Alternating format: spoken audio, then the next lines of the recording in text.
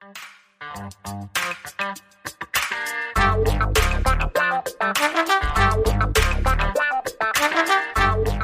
guys, Montel here, and welcome to this edition of Let's Be Blunt with Montel. My guest today had been a highly successful lawyer with the U.S. Coast Guard and the National Oceanic Atmospheric Administration prior to her being diagnosed with a chronic illness, chronic pancreatitis. Doctors told her that there was no cure for pancreatitis and that she would have to focus on a long-term pain management plan. She retired from the federal government and began a high-level opiate regimen, trying to maintain some sort of semblance of normalcy. And then she turned to cannabis as a healthier pain management option. And through that experience, decided to dedicate her career to the cannabis industry in an effort to help others. Lara Heiss, welcome to Let's Be Blunt with Montel. Thanks so much for being here today. Thanks for having me, Montel. I appreciate it. Absolutely. Look, before we delve into cannabis, let's talk a little bit about your background. I mean, where'd you grow up? Where'd you go to college? Those things. Sure. I grew up primarily in the Washington, D.C. area, so somewhat of a political animal, as you will be if you live in Washington, D.C. I went to the University of Maryland for my undergrad, and then I went to Catholic University in D.C. for my law school. Great area, fun to live in. Absolutely. And what were your plans? I mean, when you graduated, I mean, I know you went to work for the Coast Guard and the National Oceanic Atmospheric Administration, but what were you thinking about when you were young? What did you want to do? Politics? I really thought I would either end up running a government agency or in some type of political appointee position, maybe an ambassadorship, but in the conservation space, doing marine mammal protection, continuing to do commercial fisheries conservation and things like that. But life does not go as we planned, does it? No, I mean, and what brought you to the U.S. Coast Guard? That's really interesting. I was very lucky. I had an internship at the National Oceanic Atmospheric Administration during law school. And at that time, the National Oceanic Atmospheric Administration was handling all of its own cases. And what happened was the U.S. Coast Guard's chief administrative law judge was a real visionary, and he believed that you should have a completely separate administrative court for administrative law, and that the judges should have the opportunity to hear multiple types of cases, unlike it is now. Right now, you have judges sitting inside of these agencies, and they only hear Department of Labor cases, or they only hear Social Security cases. And he thought that the judges could be more engaged and more well-rounded if he started to build an organization or pull cases inside of the U.S. Coast Guard. And what happened was we transferred the NOAA cases to the Coast Guard, but we also did Department of Labor, we did Patent and Trademark, and we created a memorandum of understanding with the multiple agencies who had lower caseloads that did not want to carry that burden of all of the judges on their payroll, and we did them through the U.S. Coast Guard. So it was a lot of fun. Wow. And then just talk to me about, well, when did you start noticing something was wrong? So, I mean, I started to notice issues with my stomach and just generally not feeling well all the way back in college, like late 1980s, 1987, 1988. Was diagnosed with multiple things: irritable bowel syndrome, stressful stomach, nervous stomach, anything that's basically in your head instead of actually in your body. And struggled with that until about 1994, which is when I got married and also graduated from law school, and they took out my gallbladder. That was the first thing they started to take out of my body in an attempt to figure out what was going wrong. And when they took out the gallbladder, in fact, they told me there was nothing wrong with it. They said, "You're having pain. We don't know what's wrong with you, but there's nothing wrong with it." And 24 hours later, I was back in the hospital with a severe case of acute pancreatitis. And they ended up taking the gallbladder out and assumed that that would heal it. But then between 94 and 2001, when I was finally diagnosed, I was in and out of the hospital with chronic pancreatitis, and they were sticking cameras down my throat to try to figure out what was wrong. And they couldn't figure out why my pancreas was acting the way that it was. And, we know that pancreatic cancer is probably one of the most virulent and worst forms of cancer you can get. And pancreatitis is no joke either. I mean, really, what was the prognosis when they told you you had chronic pancreatitis? It was not good. It was go home and take care of your kids who were 18 months old at the time that I was diagnosed, and you probably won't live more than 5 years.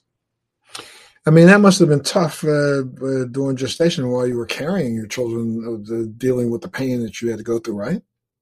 It was, and I had a complicated pregnancy. I ended up having HELLP syndrome, which is high elevated liver, low platelets. So your liver kind of fails, and you start to bleed out internally. And I went into labor with the girls at 20 weeks. And so I was hospitalized for an extended period of time. But I'm very thankful that I had those doctors available to me to be able to bring my children to term or close to term. And they did great. Great, super. But still, during this whole period of time, how were they treating you? There's really no treatment. The only way to control it is you control it by diet. You also can control it by high levels of opiate pain medication, because the level of pain from a pancreatic attack is just extreme. I equate for me, it's my 10. It's the highest level of pain I've ever had, but it feels as if someone has put a very wide belt around your rib cage and is pulling that belt as tight as it possibly can go, while at the same time someone's pouring acid down your esophagus and stabbing you with a knife all the way through your rib cage out through the front. That's what it's like when you have pancreatitis. It's absolutely excruciating. You can't speak. It's incredible, immobilizing pain. I mean, what went through your mind during that period of time? I mean, I know, when I was first diagnosed with MS, my diagnosis came because, I went to see doctors about extreme neuropathic pain in my feet and my shins. I had pain in my side, a little pain in my face. I had trigeminal neuralgia. And, doctors did prescribe for me a regimen of opioids that literally I started eating like candy, to the point that I literally almost shut my liver down and kidneys down. And, I really a couple of times was throwing my hands in the air, because it was like, I don't know, what am I supposed to do here? It wasn't until I had a doctor, a Western trained a doctor from an unbelievable institution in the United States said to me, look, I know what you're doing, because at the time I was basically doctor shopping. So I was, getting, some one set over here and another set, Ultra sets over there, Percocets over there, Vicodin over there. I was literally trying my best to get as much as I could, because I was, when they said take 2, I was taking 5. Sometimes I would take 6, 7 to go to sleep at night. And the doctor, who was a close friend of mine, and again, I was seeing, said, I know what you're doing. I know you're doctor shopping. And I've reached out to all the doctors I know that wrote you a script in the last 3 months, and they won't write you anymore. I'm not writing you anymore, because you're going to shut your kidney down. You're going to shut your livers down. And he said to me, but look, I heard something about, this is back long time ago, long before it became vogue, long before anybody was ever talking about it. I'm talking about back in the year 2000. He said to me, I've heard about this weird kind of marijuana. I don't know what it is. It's CB something. I don't know. That's exactly how I said it. It's CB something. And I was like, what are you talking about? He said, you're a smart guy. Why don't you research this and figure it out yourself? But I bet you might find some relief from using cannabis. And he said marijuana at the time. And I started my journey back then. That was like in 2000. And I had probably been a recreational user only because I don't believe I was ever a recreational user. I was using because I realized there was something different about that experience than the opioid experience. And so, when I started digging into why, then I realized things like, number one, that the federal government had already issued itself a patent on cannabinoids, and especially CBD. And nobody was talking about CBD back in 2001, 2002. I was hunting down CBD in Northern California and literally found a grower who just said, I grew this whole batch of stuff, and it came out with all this extra CBD in it. You want it? I was like, yeah. So, I mean, I got a fairly large load, I should say, I won't talk about how much I had to transport across the country, but I got a large load of keef. That was a very high CBD laden plant, and that's what really started me on my cannabis journey. How did you transition from being on opioids and having your doctors prescribe those to you and say, wait a minute, I heard that cannabis might help? Where did that come from? It was similar. It was a doctor who also very renowned medical doctor in the United States, who also happened to be from Israel, thankfully, who said to me, look, your pancreas is done. If I look at your pancreas, I think it should be removed. The life expectancy for having no pancreas is not good. And why don't you try cannabis? And I was surprised. I had not been a recreational user. What year was this? About what year was this? This was in 2013. So it was a number of in and out of the hospitals, lots of hospital stays, surgeries, trying to fix this, living like a zombie, living with all of the levels of opiate. And when you say that, though, what really kills me, and especially nowadays when you listen to politicians and others who try to refute the efficaciousness of cannabis, they always say, well, we need to have a little bit more research. I wish that there's more research was done, and I could probably see. I feel like smacking them, reach right into a television screen and smack them, because, we know for a fact that our taxpayer dollars went to funding the research that doctor from Israel was talking about. We funded research in Israel in the 80s and the early 90s, and Dr. Mechoulam was writing papers then, identifying the endocannabinoid system, identifying all the uptake, nerve endings that were there that were actually receiving cannabis, plant-based cannabis, actually helping to antagonize our own system to form more of our own endocannabinoids. All that research was there. It was out there. And so, and even there had been research papers already written, peer-reviewed research papers already written on the effect of cannabinoids with pancreatic cancer. Yep. And you take a look at what's going on right now in Israel. I think that in the last 5 months, there has been at least 2 peer-reviewed papers that have come out of, Australia, that has confirmed that cannabinoids have a effect on the replication of pancreatic cancer cells. Absolutely. What they're seeing in pancreatic cancer research with cannabis is astounding. It is actually killing the tumor cells. And, pancreatic cancer, people don't find out about it until it's very, very far along. Correct. And forcing the cells not to replicate. So we know that there's so much information out there. That must have driven you a little crazy. So when he said, I think that you might find some relief from cannabis, did he offer you anything to read, or did he say, just go figure it out yourself? Yeah, figure it out yourself, which unfortunately is the way our medical system is now. It's getting a little bit better, but there isn't a lot of education out there for doctors. And, with diseases that are not very well funded, you're not going to have a lot of research into those. And I was very lucky that I was one of those people that was going to go out and do the research. But there are people that are recommended this product that don't have the research available to them in easily digestible chunks, right? I was also lucky because my twin is a molecular biologist and understands the scientific qualities behind things and really helped walk me through the science behind cannabis, and it works. And, at the end of the day, those peer review type studies matter, but the anecdotal matters even more to me. The fact that I can sit here, be working, not be on federal disability anymore, not taking opioids, not experiencing constipation, bone loss, the absolute brain fog that I was experiencing with opiates, and have a normal conversation and be able to have a career at the same time is life-changing for me. At the time I was diagnosed, and I don't know if this was similar for you, but I was so angry at my body for kind of betraying me.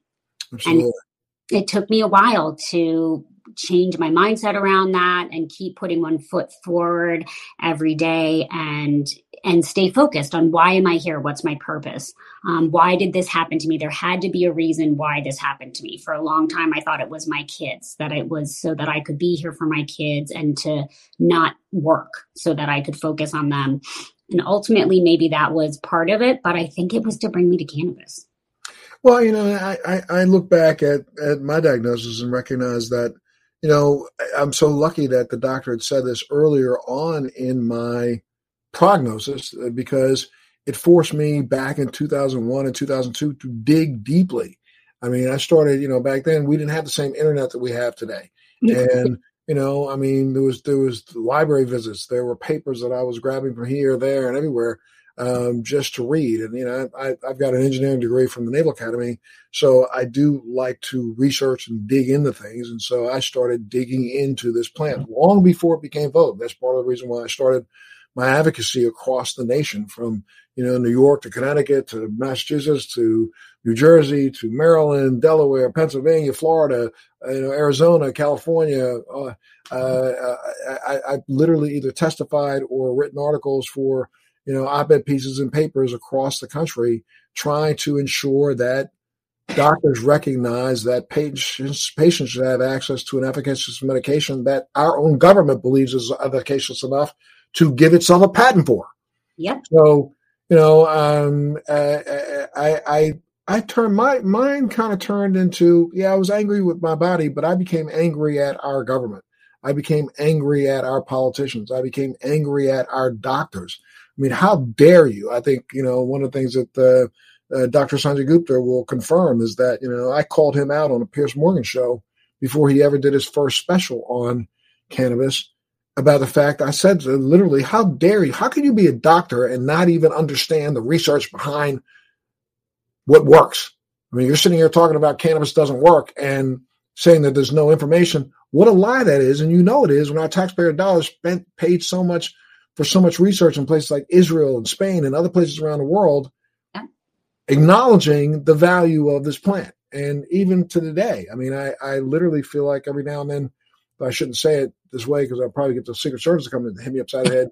I wouldn't smack the president, but I mean, how dare him say that we still think cannabis is a gateway drug? Gateway drug, my ass. How dare he and the vice president say we're going to change the laws, or we're going to work very diligently at providing good legislation in the first 10 months of our tenure in office, and they haven't done a thing when it comes to cannabis. They haven't done anything. I keep wondering with the Roe versus Wade issue if cannabis will start becoming more to the forefront as a distraction from that. Oh, let me just tell you, I did a speech about this and had a discussion about this 3 weeks ago. I'm speaking at, I know you're very tied into, and we can talk a little bit about it in a minute, about the Cannabis Science Conference that's going to be taking place next month. I'm one of the keynote speakers at that next month, and I'm going to have a really serious part of my speech talking about the fact that, yes, I'm so happy that there are so many doctors. I mean, let's look at the facts. I mean, over the course of the last 10 years, there have been 35,000 peer-reviewed published documents published worldwide on cannabis and its efficaciousness in a myriad of modalities. In the last year and a half, over 3,500. So that makes cannabis the most researched drug on the planet. More research on cannabis than it is on something that's in your medicine cabinet, that if you turn a blind eye to your children playing around in that cabinet, they take a half a bottle of, they can be dead on your kitchen floor. And that's something called aspirin. Okay. And so there's more research been done on cannabis than been done on alcohol. And there's more being done. And I applaud all the scientists that are out here trying their best to figure out if they can get a Nobel Prize for discovering something that hasn't been discovered yet. But none of this, all of it, will be moot if we continue to allow this wave of hate, and that is what it is, correct, to drive the social narrative. If this is a country that can literally smack in the face every justice that has stood at the Supreme Court for the last 50 years and overturn Roe versus Wade, how quickly do you think that they can overturn any statute that has anything to do with cannabis? And so quickly. I've said this over and over again. How dare we think that a government that gave itself a patent would not turn around and say, I'm going to exercise that patent, especially since they've extended it. So what if tomorrow the federal government says, anybody selling cannabis that has any CBD in it whatsoever, you are violating our patent, so therefore knock it off or we will send you to jail. Every dispensary in America closes. Yep. You can't compete with that. If the Fed says it's ours, we're the only ones that are going to do this, it's going to be Epidiolex or nothing, then don't bother. This industry that has been so, and I have, as many positives to say about this industry as I have negatives, because I'm so sorry. I think that we spend so much time trying to figure out B2B and how to be, the biggest multi-stakeholder rather than giving a damn about what started this, and that was patients were being dragged out of their homes in Northern California on gurneys with IVs in them because they were growing 2 plants in their backyard. Yep.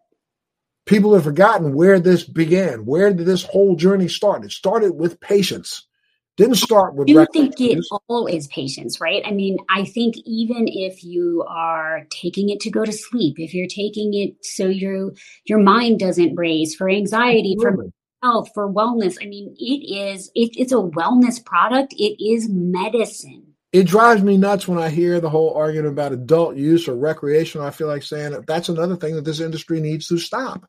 We don't need to jump aboard, some banner that some politician has told us to say because they think that might be more, inclusive or more people will jump on the bandwagon. No. I think what we got to recognize and start saying unequivocally that anybody who gravitates towards cannabis over any other form of social medication are gravitating for some underlying medical reason, even if they won't call it that. If you want to come home from work and relax by smoking a joint, that is medication. It's easing your anxiety. It's helping you relax. If you want to use cannabis because you want to make it makes you sleep better, that's a medication. If you're using it because you just want to be able to relax and chill, that's a medication. So I think, or that's a medical reason. So I don't believe that this whole idea of adult use should even be bantered around anymore. I think we need to stop that. We need to go back to the drawing board and recognize the fact, why is the pharmaceutical industry so successful at what they do? They advertise all day long, throw it in your face all day long. Here's a drug, here's a drug, here's a drug. So they educate the consumer. So the consumer goes and asks the doctor, hey, have you heard about XYZ? The doctor says no. Then the next thing you know, there's a sales rep knocking on his door. The sales rep's there. I got this for you. Now he's breaking himself off a piece, making a little bit extra money by pushing a drug that the pharmaceutical company has pushed. The companies were very smart in the way that they were advertising it. They actually created a 5th vital sign for the entire medical practice. It didn't used to be that when you went to the hospital, they would ask you your pain level. And They mandated it for the hospitals that you had to ask for pain. What was the pain level? And if you were experiencing any pain, they had to provide you with a relief for that pain, whether or not that pain was something that actually was bothering you at all. Right. So, I mean, kudos to them for marketing, but we addicted a lot of people to a product that they didn't need, instead of teaching them that there's safer alternatives that are not going to shut down your respiratory system. But I hold us, come on, I'm so sorry. I could have bought this back in 2010 when the industry was just fledgling. I could have bought this back in 2013, 14 when it was fledgling, but we have spent less time as an industry attempting to educate the masses than we have trying to see if we can get another footprint in another state.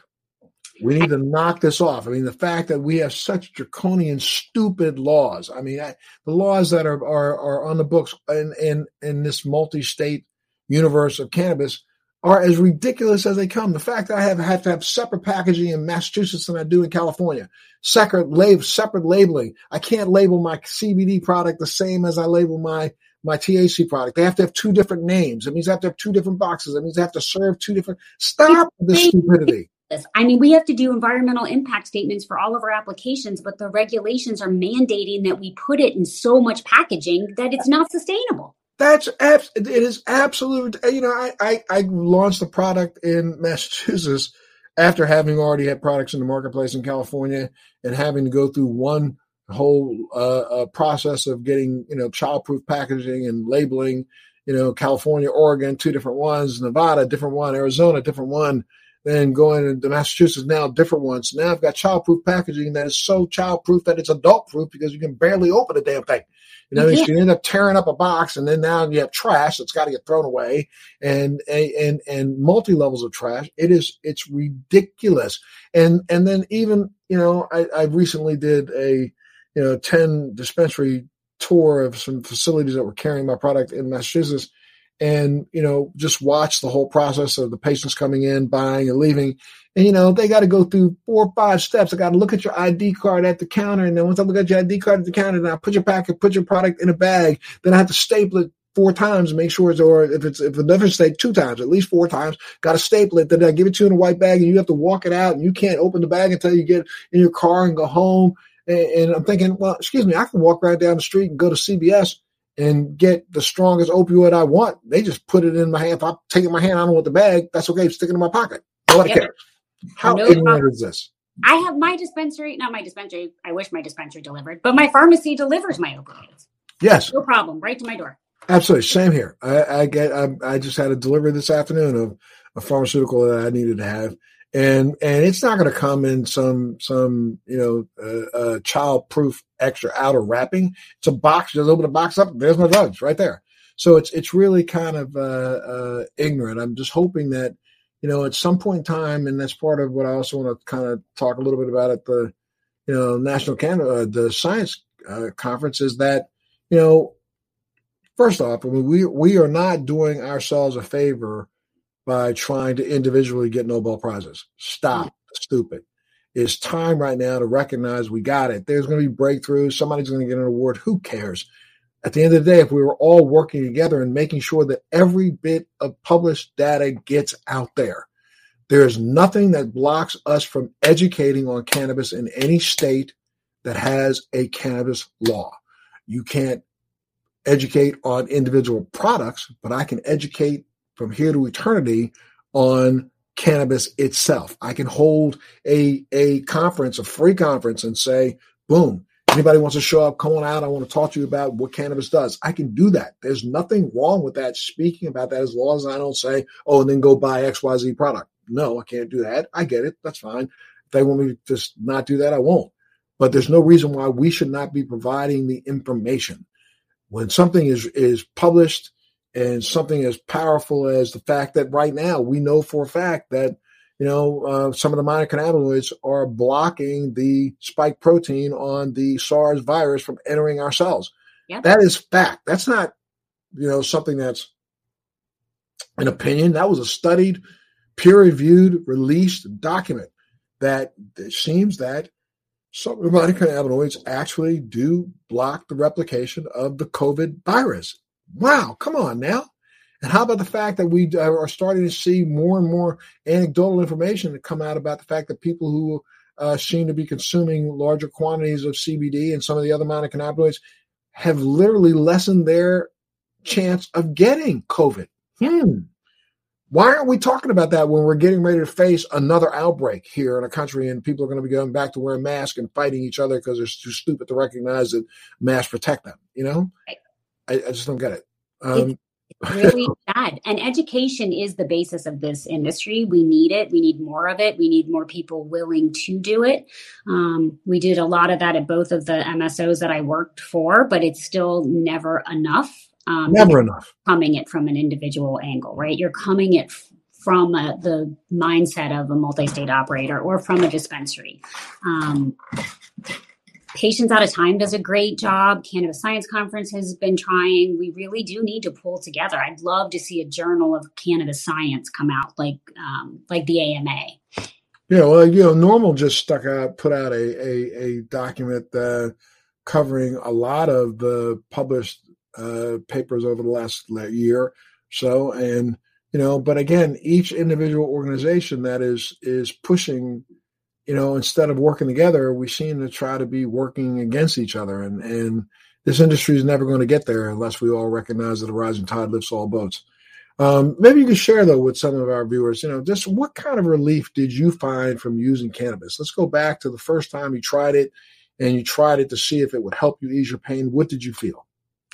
The first dose I took was a very high level of CBD to THC. So what I felt was, one, complete relaxation, which I wasn't used to living in a relaxed state. When you're in extreme pain all the time, you tend to be very, kind of tense, and you're always guarding and making sure that you don't move a certain way to cause a certain type of pain. And I immediately relaxed. It took a little bit, a couple weeks to get to where I was actually feeling pain relief, and adding in THC helped to do that.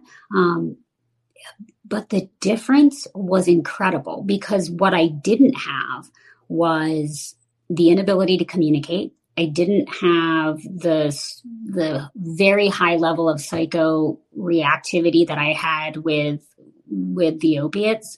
It was the first time in decades that I felt normal, or just calm and existing. It was a wonderful feeling. Stay with us. We'll be right back. Do you want to know how to become a social media influencer, how to grow an online business, how to make money from your laptop and build a profitable online company? Well, I'm going to show you how in my podcast, Living the Red Life. I built $1 million company at the age of 25, a $10 million company at the age of 30, and now I'm the A-list celebrity marketer that speaks around the world on how to transform businesses and make them profitable using Facebook ads, marketing, social media. My name's Rudy Moore, and I'm super pumped to bring you my podcast, Living the Red Life.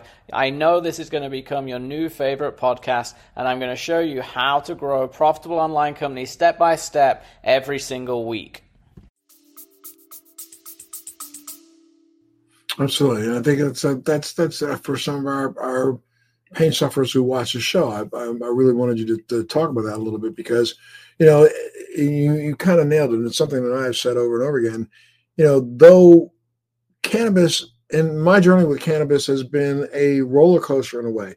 There was a time in the early days where higher CBD seemed to be what my solution was, but then I started realizing that wasn't working as well. And then I started adding in THC, and then it seemed to be the higher the THC with CBD in there together, they work together synergistically.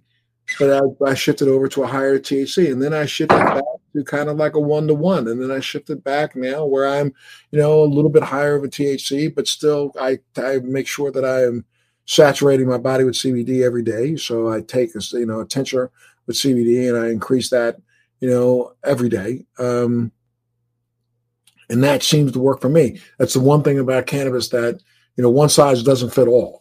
No. We need to understand that. It's up to the individual. You can't go to a doctor, and, it just blows my mind. Well, when doctors say, well, if we had a delivery system where I could know exactly how to dose you, and I feel like saying, stop, excuse me.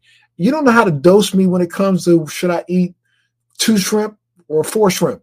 Do you know how to dose me when I eat, 4 ounces of steak or 6 ounces of steak? Do you know how to dose me when I eat 8 ounces of vegetables or 12 ounces of vegetables? No, you don't.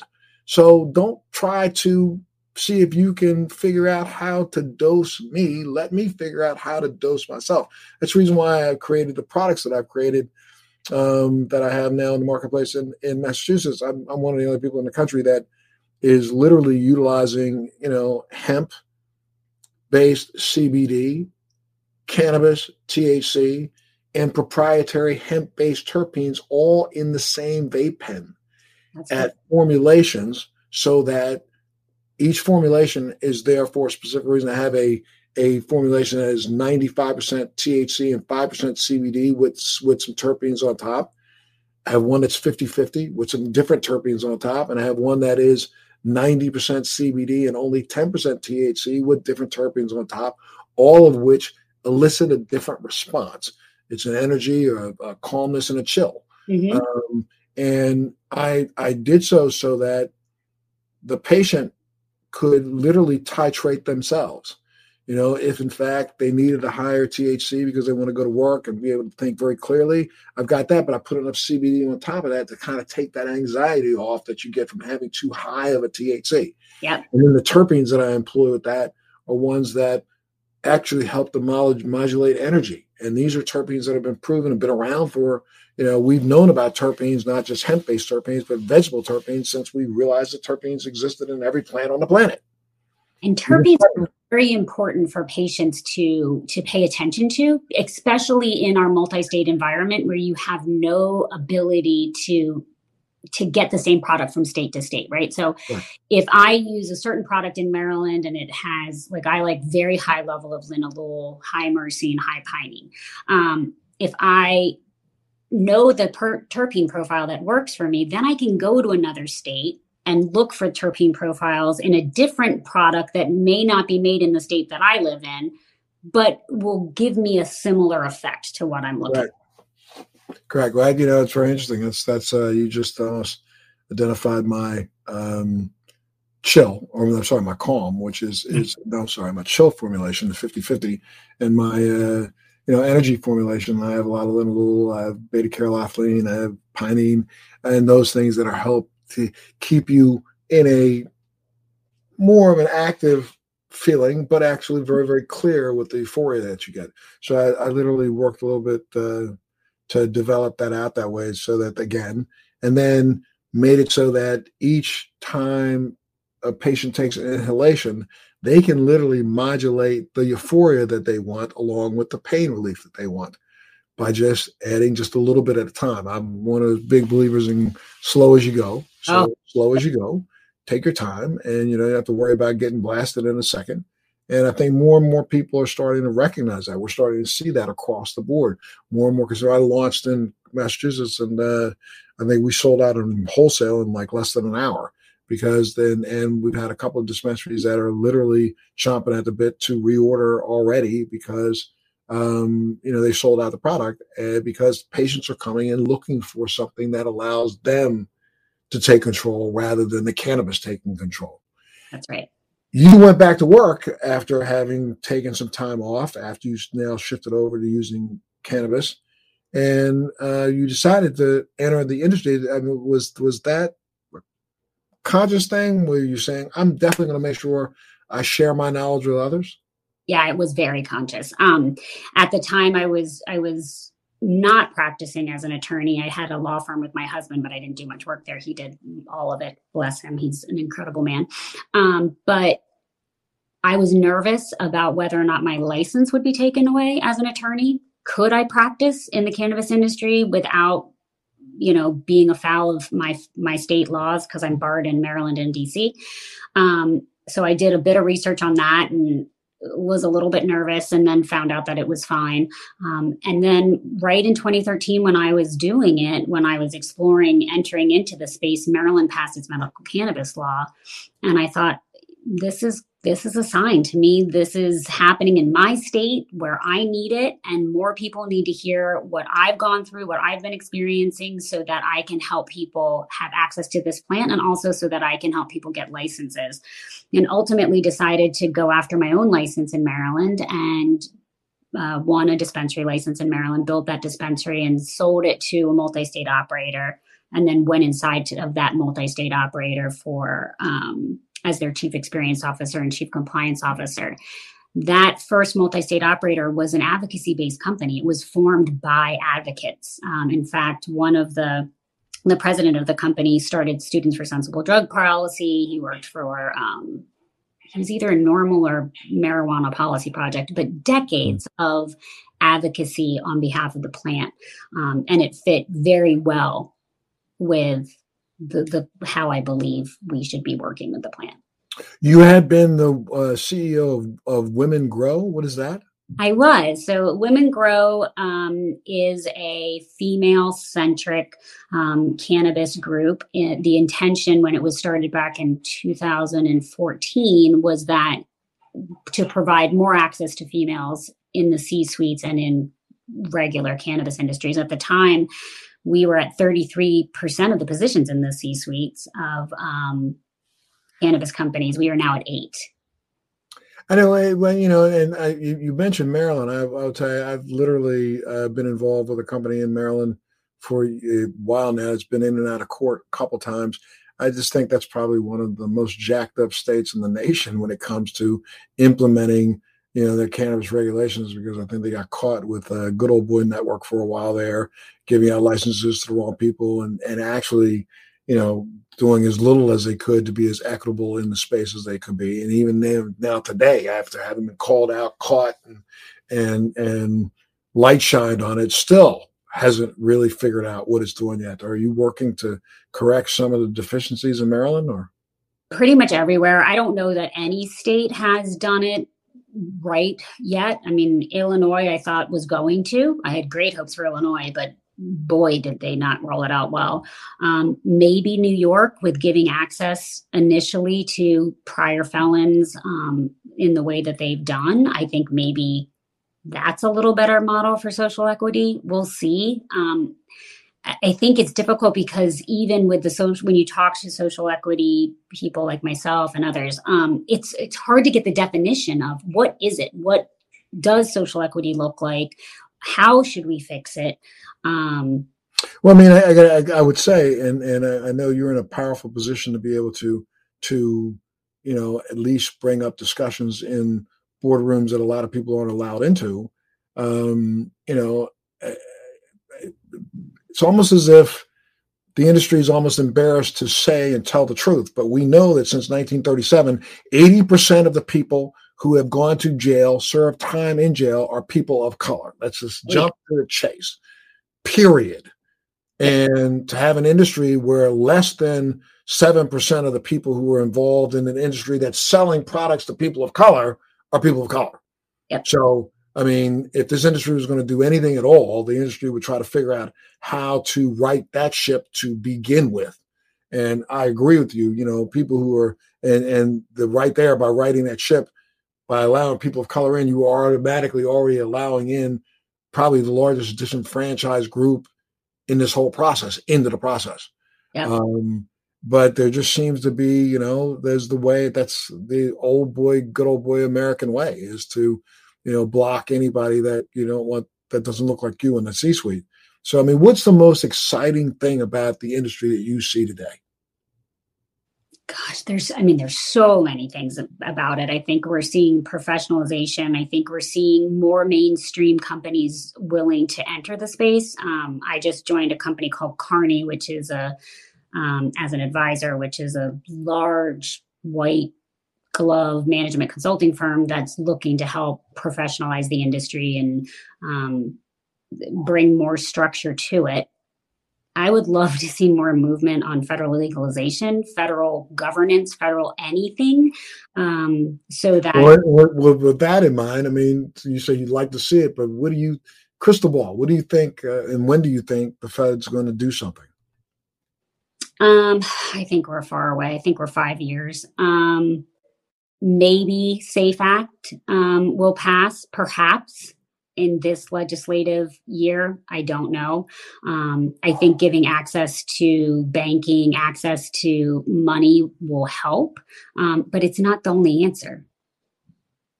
We need lots more activity by the federal government, or just say hands off, one of the two. Just let us compete with the rest of the world and bring some equality to this situation. I mean, we as cannabis companies are paying like 72 cents on every dollar to the federal government. It's not like they're not benefiting out of this. Absolutely. Especially when you think about it, that 72 cents out of the legal market, and last year alone, the legal market sold close to $26 billion worth of product. Yep. 24 something, but $24.8 billion worth of product.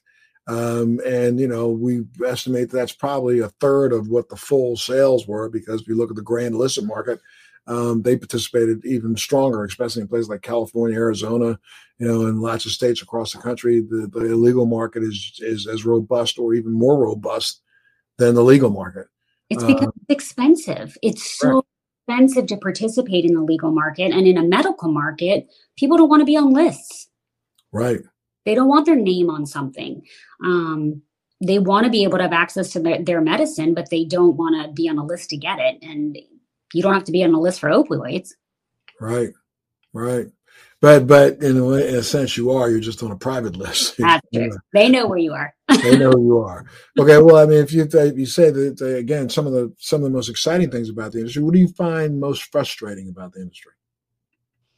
Right now, I feel like we are fairly divisive in the industry, which kind of is mocking the whole world, I suppose. We're a little bit more divisive than we used to be.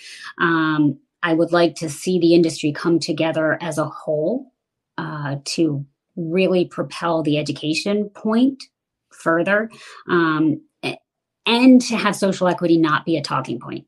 It is a talking point, but when you look inside of these companies, I don't see any type of plans to actually make changes internally within those companies to make social equity a priority in what they're doing. Some, but not most.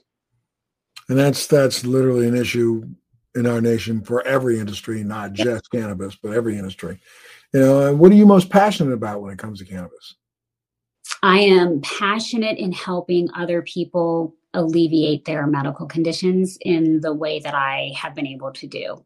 I think I've been very lucky to have been given the opportunity to do what I'm doing in this industry, but also to be able to live in a healthy fashion. It completely changed my life. Well, what do you think of patients in states that don't allow for medical cannabis? What do you think that they should know or what they should try to do right now? I'm never going to advocate for you to break federal law.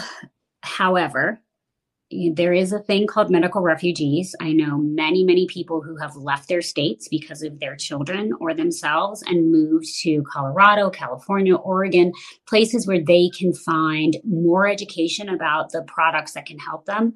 And if you are in one of those states that doesn't have access to cannabis, really do think about doing that medical refugee bit. I can't imagine how hard it is. I know families that are just completely taken apart and split because of it. But potentially it could save your life or your child's life or your husband or wife or partner's life. And it's worth it. It's worth that step to live a better quality of life. I existed for years. I didn't live. And now you got your life back. And now I live. Anything else you want to add, Leah? Follow the plant, believe in the plant, be a part of the movement to bring this plant back to where it's supposed to be. It's been a medicine for millennia. Before we go, I mean, maybe if anybody wanted to get some more information from you, where do they go? Do you have a website? Do you have a GoFundMe or do any of those things? You can go to my LinkedIn page, which it's just Leah Heiss on LinkedIn, and that is the best way to get in touch with me. Okay, great, for sure. Well, look, thank you so much for being a part of our show today.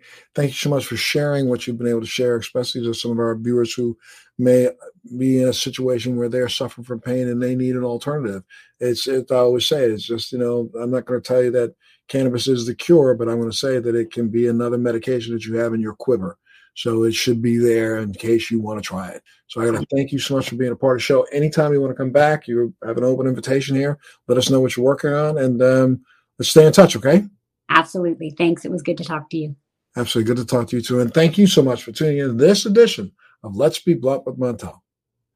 Thanks for joining me on Let's Be Blunt with Montel. Please make sure you're subscribed and hit the bell to be notified when new episodes post each week.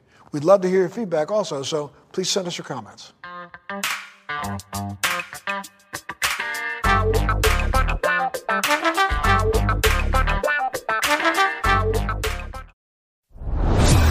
Are you dealing with best life burnout, constantly striving for more, and quite frankly, over it? Maybe you just want more joy, peace, and laughter in your life now. Well, then let's go. Welcome to your new favorite podcast, Hot Happy Mess, hosted by me, your girl, Zuri Hall. We are celebrating our magic in the middle of life's messes. Don't miss new episodes every Wednesday. Listen to the Hot Happy Mess podcast on the iHeartRadio app, on Apple Podcasts, or wherever you get your podcasts. Thanks for listening to today's show. To check out more great cannabis podcasts, go to podconnects.com. Here's a preview of one of our other shows. I'm Larry Mishkin, and I'd like to invite you to join Rob Hunt and me on our weekly podcast, The Deadhead Cannabis Show. Each week, we explore the latest cannabis and jam band news and reminisce with other Deadheads and jam band lovers about the great musical acts that we've seen and heard.